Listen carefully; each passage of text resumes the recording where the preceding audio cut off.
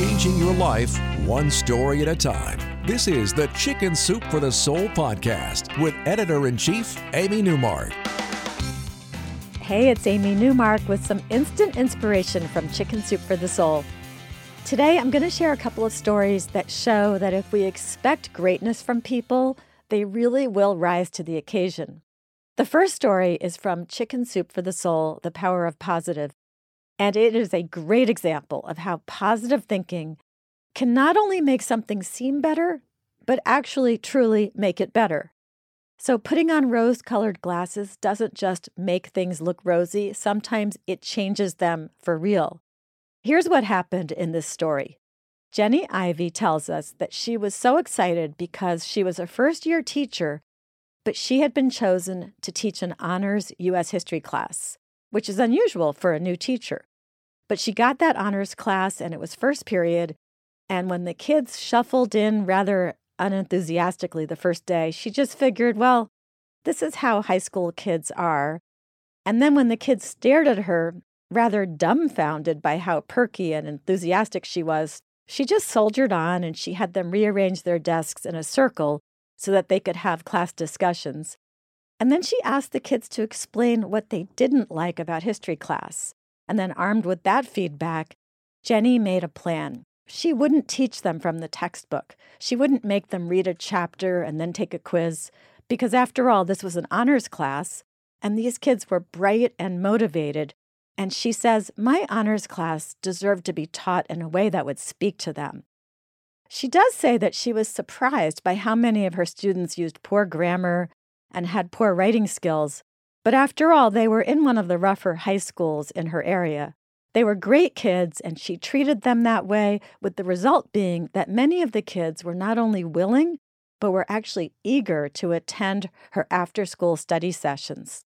4 of her students even entered a county-wide history contest, and they were ecstatic when they won an honorable mention trophy. So Jenny says it was a great first year of school. It came to an end more quickly than she could have imagined.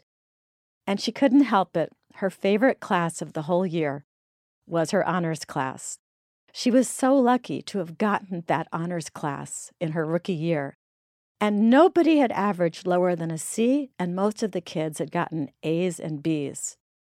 So then on the final day before the summer break, her principal called her in for her end-of-year evaluation. And her principal said, I want to congratulate you on a great rookie season, especially on how well you did with your remedial kids. So Jenny was confused because she had not been assigned any remedial classes. And she told the principal that. The principal pulled out the roster for Jenny's first period class and said, your first period class was remedial. Surely you saw that indicated at the top of the roll. And she went on to say that surely Jenny must have also noticed the kids' poor reading and writing skills. Well, Jenny pulled out her own copy of the first period class list. And there at the top, plain as day, was the word honors. That was a big lesson for that principal and for Jenny, a first-year teacher who had seen that class through rose-colored glasses all year and turned a remedial class into an honors class. It was a lesson that neither of those educators would ever forget.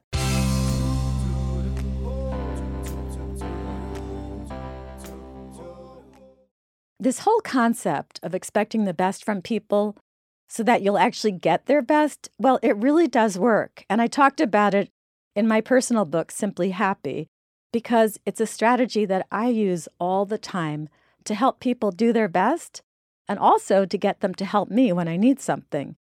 Now, I think everyone's familiar with the concept of fake it till you make it, or how you can pretend to be the person you want to become, and then you'll actually become that person. It worked for Jenny Ivy with her class of decidedly not honor students. She treated them like honor students, and they ended up meeting her expectations. And I found that if you treat people as if they are capable or willing, no matter what you are asking of them, you'll find that they will very often do what you need them to do. This works for your children, your students, your colleagues at work. It even works on perfect strangers. People will rise to your expectations, and they'll even surprise themselves. And I've also discovered that if you ask someone to do something for you that is not ordinarily done, but you act as if it is a foregone conclusion that they will do it, they almost always will. So here's a little tiny example from my personal life. It's not life-changing, but it shows how you can use this concept in everyday life. So what happened was I was out walking one of my grand dogs because I occasionally dog sit for the kids, and I really wanted some coffee.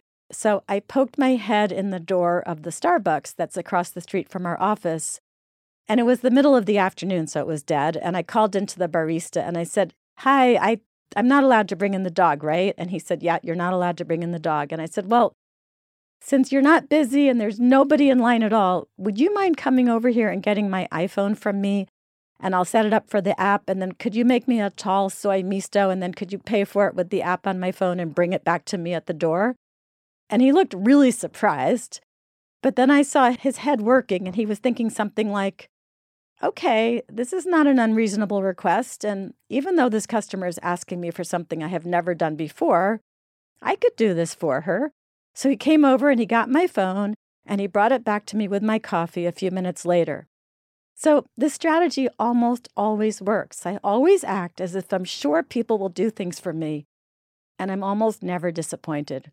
So I know that people say that putting on rose-colored glasses is a bad thing, but I don't agree. Sometimes putting on rose-colored glasses doesn't only make things look rosy, it changes them for real. Thanks for listening today to the Chicken Soup for the Soul podcast. Please follow me on Twitter if you haven't already. My handle is @AmyNewmark, on Instagram also. And I'll post a link to the latest podcast on Twitter.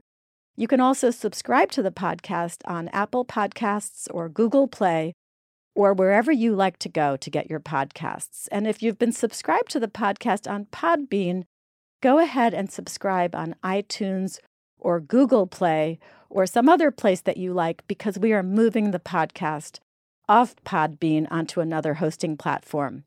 Now, if you'd like to learn more about Chicken Soup for the Soul, The Power of Positive, or my book, Simply Happy, please visit chickensoup.com, click on our podcast button, and get more information about these two books. And then come back for our next episode, when I'll be sharing a couple of really cool stories about how moms just seem to magically know things. These stories are from our new book, Chicken Soup for the Soul, My Amazing Mom.